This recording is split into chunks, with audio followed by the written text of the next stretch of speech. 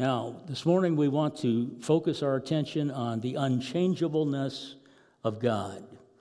We live in a world of tremendous change, but the one constant that we have is that God does not change. And so I invite you to take your Bibles, please. Turn with me to Psalm 102. Tina has already read some of this, but I think bears repeating. Psalm 102, beginning at verse 23, and we will read through the end of verse 28. Will you please stand in honor of the Word of God, and let's follow along as I read. In the course of my life, he broke my strength. He cut short my days. I said, do not take me away, O my God. In the midst of my days, your years go on through all generations. In the beginning, you laid the foundations of the earth. The heavens are the work of your hands. They will perish, but you remain. They will all wear out like a garment. Like clothing, you will change them, and they will be discarded. But you remain the same, and your years will never end. The children of your servants will live in your presence. Their descendants will be established before you. One of the great truths that we can pass on to our kids and to our grandkids is that the God that we serve is a God who does not change. And though we live in an environment that is constantly changing, there's turbulence all around us, the one who does not change is the living God. And we can put our confidence in him and know that he'll never fail us. He'll never, ever let us down. Let's pray. Father in heaven, we do love you, and we thank you for the privilege of being able to call upon your name today, to worship you, to delight in you. Lord, that's what you've called us today to do, to just simply delight in who you are, to rest in your faithfulness, to proclaim your goodness, your mercy, your faithfulness from generation to generation. Lord, you are the same God. You are the one that we can always put our trust in and never be disappointed. People, circumstances, things beyond our control always leave us a bit bewildered at times, but you never do. And so we're thankful that we can put our confidence in what you did for us at the cross and sending your Son to be our Savior, our Lord. And Lord, though you cannot change, we can. We can change. And we can become more like you. And so speak to our hearts, I pray, in these moments. We'll give you much praise and thanksgiving in Jesus' name. Amen. You may be seated. Change is an inevitable experience in life. Change is something that, whether or not we want to recognize it, it is all around us. 500 years before Jesus was born, there was a Greek philosopher by the name of Heraclitus, and he proclaimed that change is the essence of all things. In fact, the moment something is created, it begins to break up. And Heraclitus made the statement that there is nothing, quote, nothing permanent except change. Nothing permanent except change. Now, all of us live in an environment of change. There are some who are advocates of change. There are some who tolerate change. There are others that fight change. And there are others that basically only feel the effects of change. And when they feel the effects, sometimes they don't have a good response. But all of us are touched by the changing currents in life. Some are what we would call early adapters to change. Some get on board a little bit later, and some never do. They are convinced that what they're doing is correct, and they are not going to change. In fact, there are many churches today in America that have refused to change, and they have died a slow death simply because they are unwilling to change. Not their focus, not their message, but sometimes we need to change our methodology to reach a new generation for the kingdom. When the Model T came out, the crank was considered to be innovative. In today's world, it's the computer and the internet technology in our cars. In fact, if you buy a new car today, it takes you a whole day or two just to figure out what button to push and to make sure it doesn't throw everything else out of whack. Today we are living in some increasingly challenging tech times, and what was innovative a few years back is not innovative today. And trust me, the computer and the internet, that's going to go by the wayside as well. Nothing remains permanent. It's always in a state of change. Lifestyles have changed. I remember when Coke meant pop or soda, when gay meant happy, when bad meant bad, not good, and when speed meant fast, when drag meant race. I remember those days. But this has all changed. Our vocabulary is changing, and now we're wanting to change things that have been written by authors in the past, change the wording, change the text. We live in a constant world of change. Increased mobility has caused great change to come to neighborhoods. I recently read of a man from Brooklyn who had his name changed from Kelly to Feinberg, and a year later, he had it changed from Feinberg to Garibaldi. Are you trying to make this court look foolish? The judge thundered. No, not at all, the man replied. My neighborhood keeps changing. We live in a world of change. COVID has changed our lives forever. During that period of time, many lost their jobs, had to retool for a new job, had to start all over. There were home foreclosures and health issues, diminished investments. It's impacted all of us. All of us have been involved in all of the turbulence of change that has come upon us because of events many times outside of our control, but oftentimes there are events that we can control. We just don't know how to respond to them in a positive way. But in the midst of all these changes, the one who does not change is God. He cannot change. In fact, God is incapable of change. Change involves moving from one state to another. It implies boundaries and limitations, but God cannot change. When we think of change, we think of changing for the better or for the worse, changing from maturity to immaturity or immaturity to maturity. But God, because He is who He is, cannot move in any of these directions. If He did, He would violate all of His perfections. God cannot change for the better because He is the embodiment of holiness. He cannot change for the worse because that would imply imperfection in His character, and that is something God is not. A.W. Tozer put it this way in his book, The Knowledge of the Holy, quote, all that God is, He has always been, and all that He has been and is, He ever will be. Nothing that God has ever said about Himself will be modified. Nothing the inspired prophets and apostles have said about Him will be rescinded. His unchangeableness guarantees this. Unfortunately, there are those who dispute that conclusion.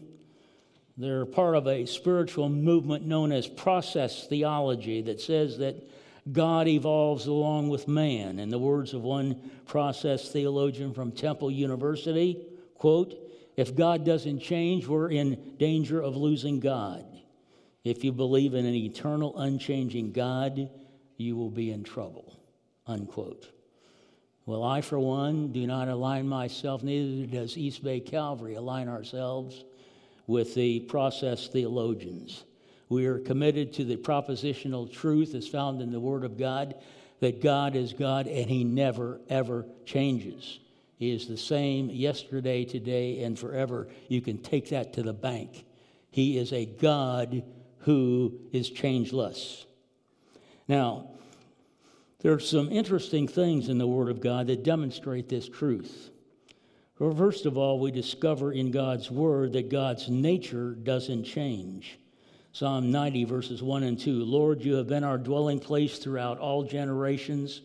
Before the mountains were born, or you brought forth the earth and the world, from everlasting to everlasting, you are God.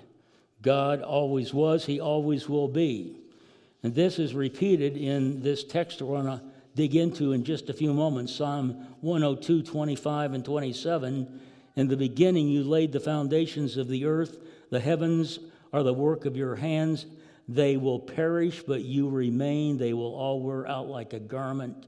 Like clothing, you will change them, and they will be discarded. But you remain the same, and your years have no end.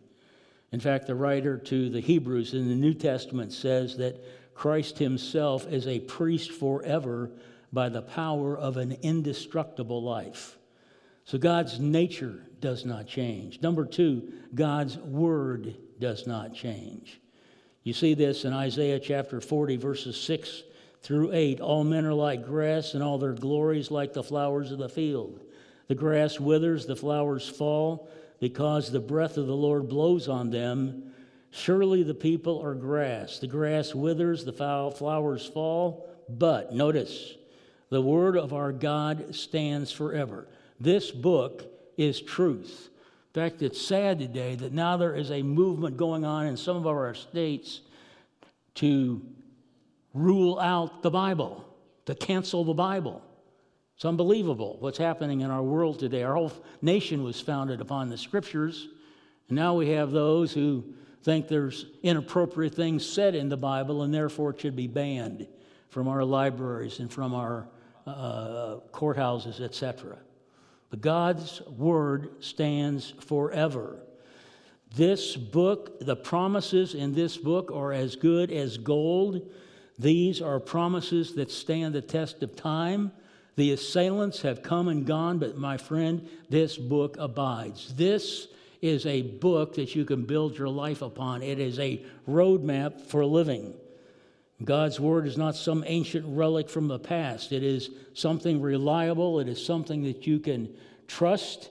It is something that we need to hide in our hearts so we would not sin against Him. Number three, God's ways do not change. He's not more fair or less fair with us. He's always fair with us.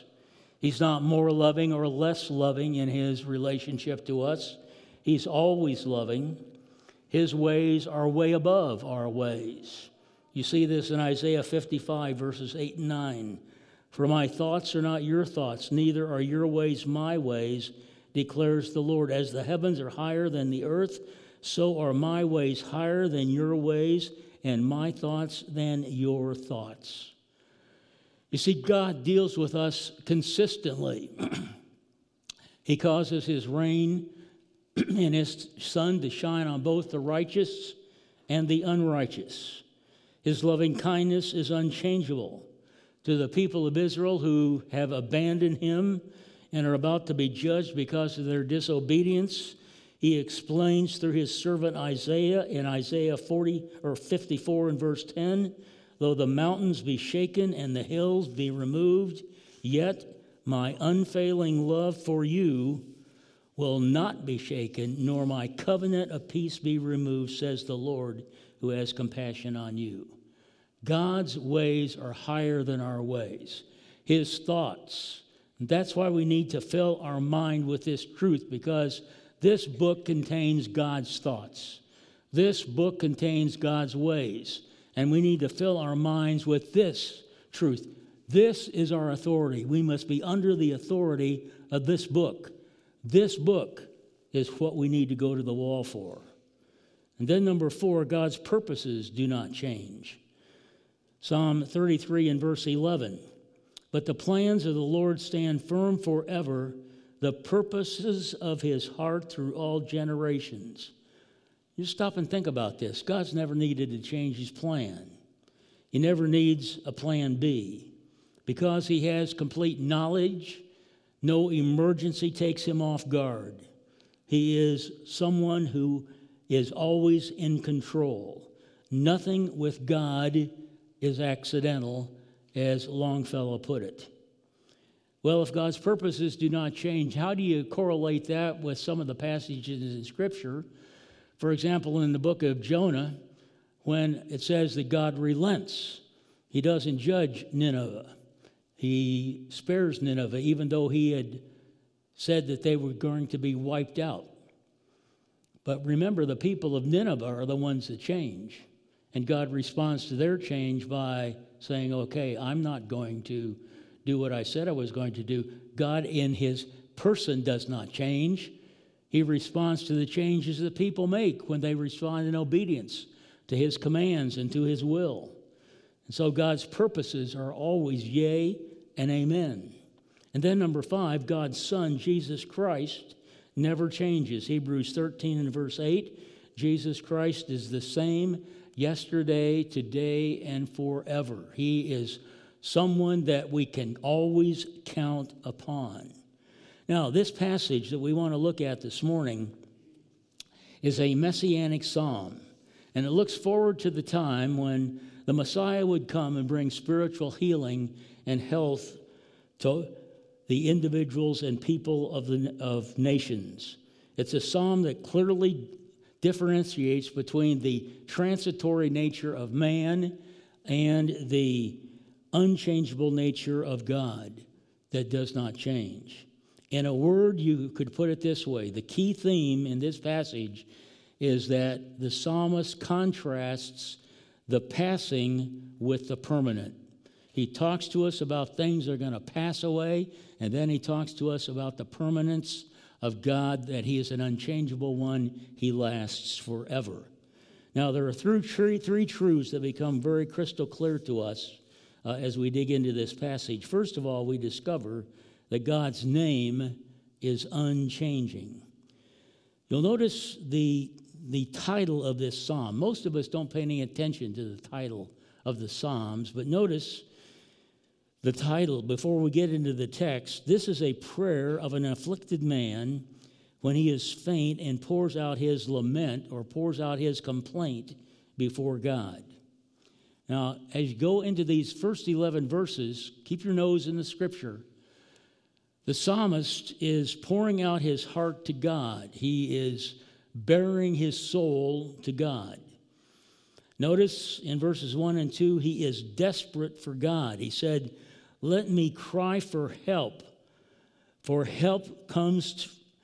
my help comes to you. Do not hide your face from me when I'm in distress."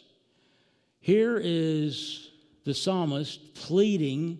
He's in distress and he's desperate for God. In verses 3 and 4, notice the text, he's weary and he's worn. In fact, in verses 4 and 5, he neglects his body. He forgets to eat. In fact, in verses 6 and 7, he resembles a desert owl in the wilderness and a lonely sparrow on a housetop. Can you think of anything more desolate than a desert owl all by himself in the desert and a bird perched on a rooftop? He feels absolutely alone. He's in distress. He's not been eating. He's not been taking care of himself. In verse 7, notice he can't even sleep. He says, "I can't sleep." And the enemies have been having a field day afflicting him. In verses 8 and 9, my enemies are coming against me, and they are speaking against me. They rail against me, verse 8, use my name as a curse. They mingle my drink with tears. In fact, in verse 10, notice, it feels as if God's even cast him aside. He feels like God doesn't want anything to do with him. Here is the psalmist in deep distress, and he's pouring out this lament to God. And in the midst of all of this, he discovers something about God that he hadn't known before, and you see that in verse 12. Notice the text, "But you." Put a circle around "but you," because this indicates a complete change in his thinking. "But you, O Lord, sit enthroned forever. Your renown endures through all generations." Now, In the first 11 verses, he's just bearing his soul to God. He's just laying it all out to God. He's being brutally honest. I believe that's how we need to pray. We need to be brutally honest with God when we're going through these kinds of things that we don't understand. Obviously, he doesn't know why all these things are happening. He doesn't understand why he can't eat and why he can't sleep. He doesn't understand any of this. But he just lays it all out and he says, God, I need you. And that's how we need to pray. We need to pray openly and honestly with God and tell him exactly what is on our mind. Now, we're not telling him anything he doesn't know, but it's really important for us to be that brutally honest with him in our prayers. And as he unloads on God, he begins to get a new picture of who God is. But you, verse 12, O Lord, sit enthroned forever. Your renown endures through all generations. In other words, God's name, his renown, is unchanging. Psalm 135:13, your name, O Lord, endures forever. Your renown through all generations.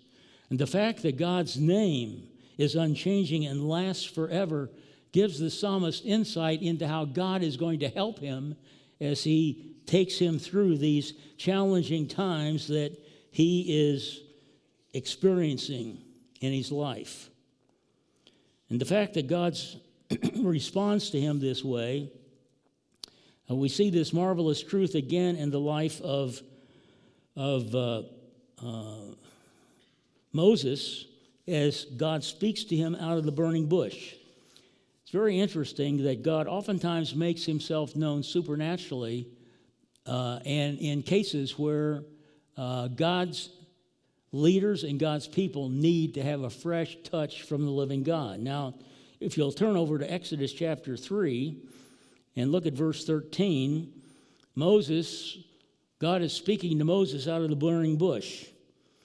And Moses says to God, as God is speaking to him in Exodus 3 and verse 13, suppose I go to the Israelites and say to them, the God of our fathers has sent me to you, and they ask me, what is your name? What shall I say to them? What should I say? He's asking God to reveal something to him about his nature that can give credence to what he's going to be saying to the people when they ask him that question. And in verse 14, God answers Moses out of the burning bush, I am who I am. This is who you are to say to the Israelites, I am has sent me to you. Now, the name I am is the verb form of the Hebrew word Yahweh or Jehovah. It is a word that describes God as the self-existing one without beginning or ending, that he is self-sufficient, eternal, unchangeable in fulfilling his purposes. He doesn't reveal to him the name Elohim, which is the name of the great creator God, but no, this is Yahweh, this is Jehovah or the Lord, that whenever you see the Lord in capital letters in your Bible, it is speaking of Jehovah or Yahweh, this covenant-keeping God, this God who is going to help us in our time of need. He's not remote. He's not distant from us. Jehovah, the great I am, is not only the personal God, but he's the God of salvation. And he's the God that promised to Abraham the land of Canaan and brought the prospect of deliverance for all of us by sending the God-man, Jesus Christ, into the world to purchase our salvation. Remember what Jesus said before Abraham was what? I am. I am. I am. I am Jehovah God. I am Jehovah, Yahweh, the covenant-keeping God, the God who is self-sufficient, eternal, and unchangeable in all my ways. And so that is what gives Moses the confidence that he can speak directly to Pharaoh and let them know that he's not just talking to them, but that the God who is Jehovah, the one who delivers his people from distress. He is the one who is speaking on behalf of his people. And so when God calls us to a task, he never leaves us alone. When God asks us to do something difficult, he pledges his nature to us. I don't know about you, but there are times when I feel very inadequate, incapable of fulfilling the leading, the direction that God has made known. And I think all of us identify with Moses. I don't know if I can do this unless I'm aware that I have your presence with me. I don't think I can take another step.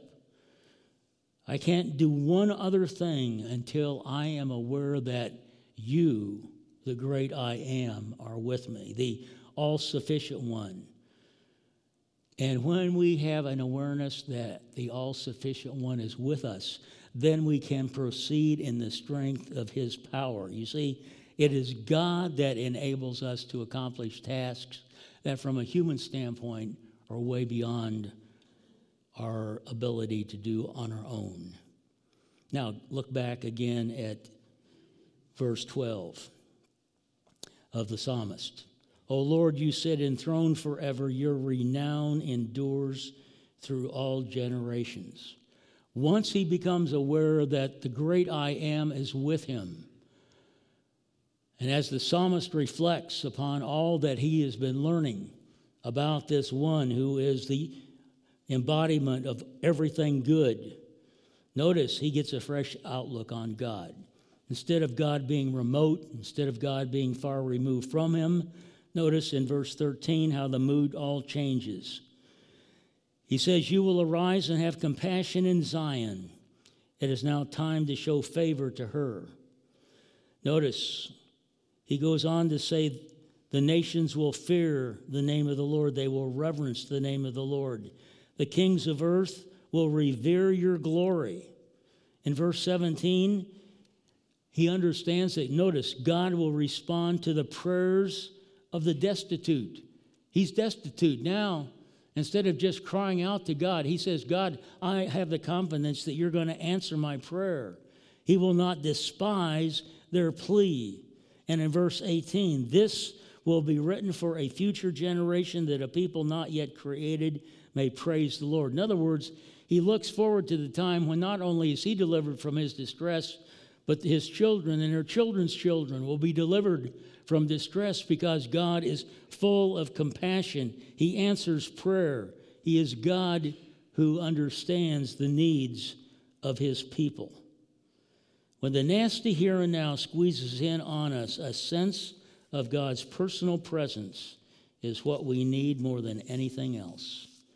And so the psalmist here is so thankful that God's name is unchanging and there is power in the name of the Lord. There is great power. Number two, God's years are unending. His name is unchanging. His years are unending. Notice again, verse 24, your years go on through all generations. We as humans, we live for one generation and pass off the scene, a new generation comes. But God's years, they go on through all generations. He is eternal. In other words, God always was, he always will be. His years are unending. He didn't have a point of beginning, and God has no point of ending. Again, this is in total contrast to his creation. We have a beginning, we have an ending, not so with God. And so here in Psalm 102, 25 and 26, the psalmist tells us that the earth and the heavens, the most stable aspects of God's creation, do not have the possibility of perishing.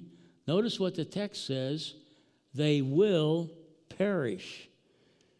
He says in verse 26, they will perish, but you remain. In other words, he is saying that everything in this life is temporal. It does not last forever. In fact, just stop and think about it. Everything that God has created, stop and think of all the beauty and everything else. One day, all of this beauty, everything is going to perish. The work that he did on creation will perish. Not in the sense of totally being annihilated or destroyed, but in the sense of being radically redeemed and purified. And this, of course, is looking forward to the new heavens and the new earth, which are future realities for those of us who personally know and love the Lord Jesus. In Isaiah 65, verses 17 and 18, "Behold, I will create new heavens and a new earth. The former things will not be remembered, nor will they come to mind, but be glad and rejoice forever in what I will create. For I will create Jerusalem to be a delight and its people to be a joy." That word create is the very same word that is translated in the Hebrew create in Genesis 1:1. In the beginning, God created the heavens and the earth. It's a word that speaks of effortlessness and points toward the production of something fundamentally new. In other words, the power that created all the beauty and everything around us that we enjoy, that same power is going to recreate the new heavens and the new earth in such a way that the old, which we've been familiar with, will be gone forever, and we will not wish to go back to the old, because the new is something that is so beyond anything we could ever imagine. And since this earth is not eternal, this is the point. This earth is not eternal. We think that the earth is going to last forever. The earth is not eternal. It will pass away. It will perish. But God himself remains the same. Just stop and think about all this. All the things that man has created, everything that we have put our trust in, one of these days is all going to be gone. Our world is permeated with things that will not last forever. In fact, I've come to the conclusion that all this talk about artificial intelligence, one of these days, artificial intelligence will pass away. It will not last. It will not. But God stands forever. His truth is eternal. And that's why we cannot put our trust in things in this world. Things in this world will pass away. But God's Word and God's Son and God's commitment to His promise to us, it never will pass away. And then lastly, God's character is unfailing. You see this again in verse 27, "But you remain the same, and your years will never end." Interesting passage in the New Testament that parallels this in James chapter 1 and verse 17. "Every good gift and every perfect gift is from above, coming down from the Father of the heavenly lights," notice, "who does not change like shifting shadows." God's character is constant. It does not fluctuate. And this realization that God's character does not change is the bridge, is what bridges the gap between what God did then and what God is doing now.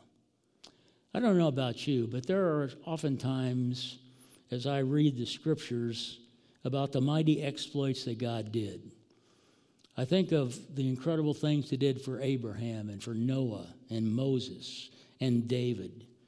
Incredible things that God did in their lives. You read about how He delivers Jonah from the jaws of a great fish, how He delivers Daniel from the den of lions, how He smashes the walls of Jericho. You read how God opened prison doors and no one escaped, and the message of the gospel came through. We read about all these incredible exploits that God has done in the past, and we're tempted to think this way: well, that's the way God operated back then. He couldn't possibly do that now. And unfortunately, when we read the scriptures, God can become very remote. and far removed from the actions of our lives. But as I have been reading and meditating on this passage, I've discovered how wrong I've been. When I've conceived God to be remote and far removed from me, when I'm facing things that are beyond my human abilities, I've lost sight of God's unchangeable nature. When I see the results of racism and anarchy and all of the unrest in our cities taking place in America, and I think, why isn't God intervening? Why is righteous living not prevailing? Then I've lost sight of who God is.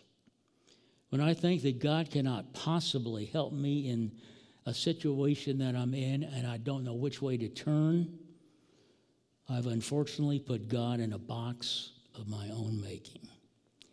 But as I focused on the fact that God doesn't change, that his name is unchanging, that his character is unfailing, and that his years are unending, it's renewed my confidence in him. Nothing is too hard, nothing is impossible for our great God. He doesn't favor Abraham, Noah, Moses, David more than he values me. What he did for them, he wants to do for each one of us. We cannot get into a situation where we are thinking that, only God did that for them. He's incapable of doing that for me now. You see, I'm convinced that as God worked wonders in the lives of the patriarchs, he preserved them through all kinds of difficult encounters. He worked in their lives in ways that only he could work. Let me tell you, when the enemy comes in like a flood and seeks to discourage us, our unchanging God is right by our side. And this reawakening to the unchangeable character of God causes us to realize that God's not moody. He's not baffled by things that happen to us that are unexpected. He's not biased. He's not prejudiced. His attitude toward us doesn't fluctuate, doesn't change because of the circumstances. God's character isn't fickle. God is one who is absolutely true and reliable. And because of this, I don't need to impress God with who I am or wonder whether or not he's looking after me. I don't need to waste a moment worrying over things that are beyond my ability.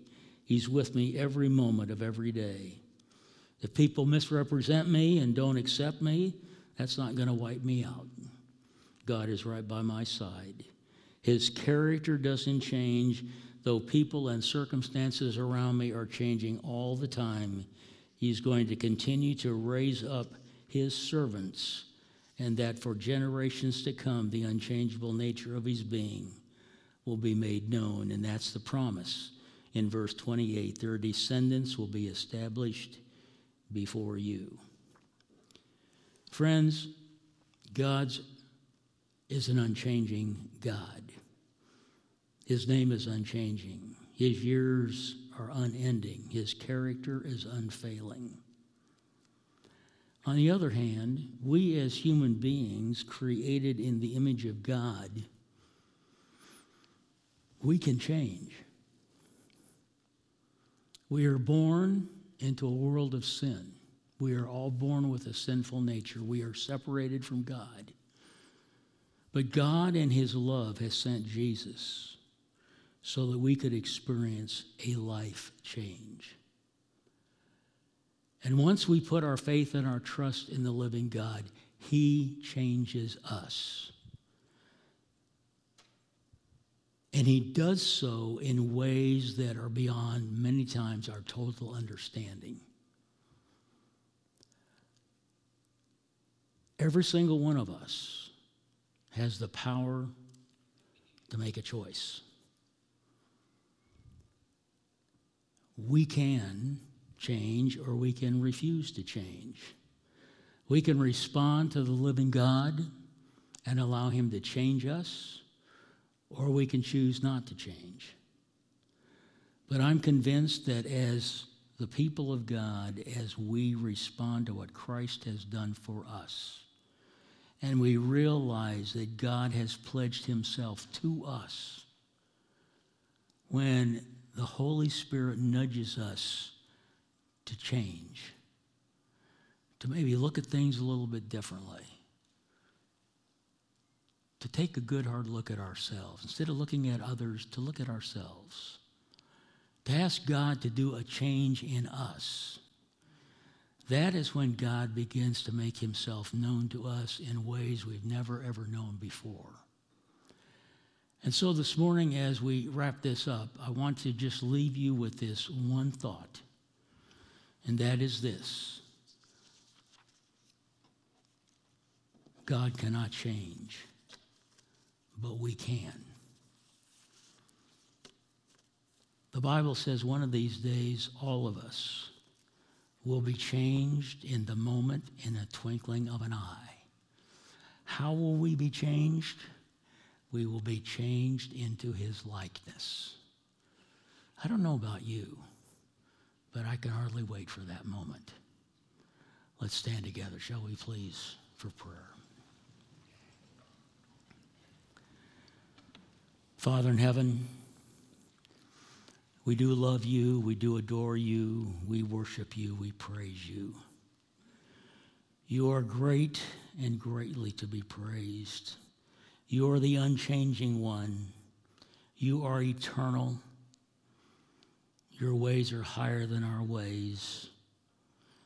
Lord, help us to live with an awareness that we live in a very temporal world that is passing away. Every day, it passes away a little bit more. But you are permanent. You last. You will remain forever. And so, Lord, help us to keep our eyes upon you, to follow you, to walk in obedience to you. And help us, Lord Jesus, when you nudge us to change, whether it's an attitude, an action, a perspective, or maybe we just need to surrender to you and say, Lord, take all there is of me. I am yours. Whatever change needs to happen in our lives today, Lord, help us to do it because we love you and we recognize you as the unchanging God. And now may the grace of our Lord Jesus Christ, the love of God, and that sweet communion of the Holy Spirit be with you now and evermore, we pray. Amen.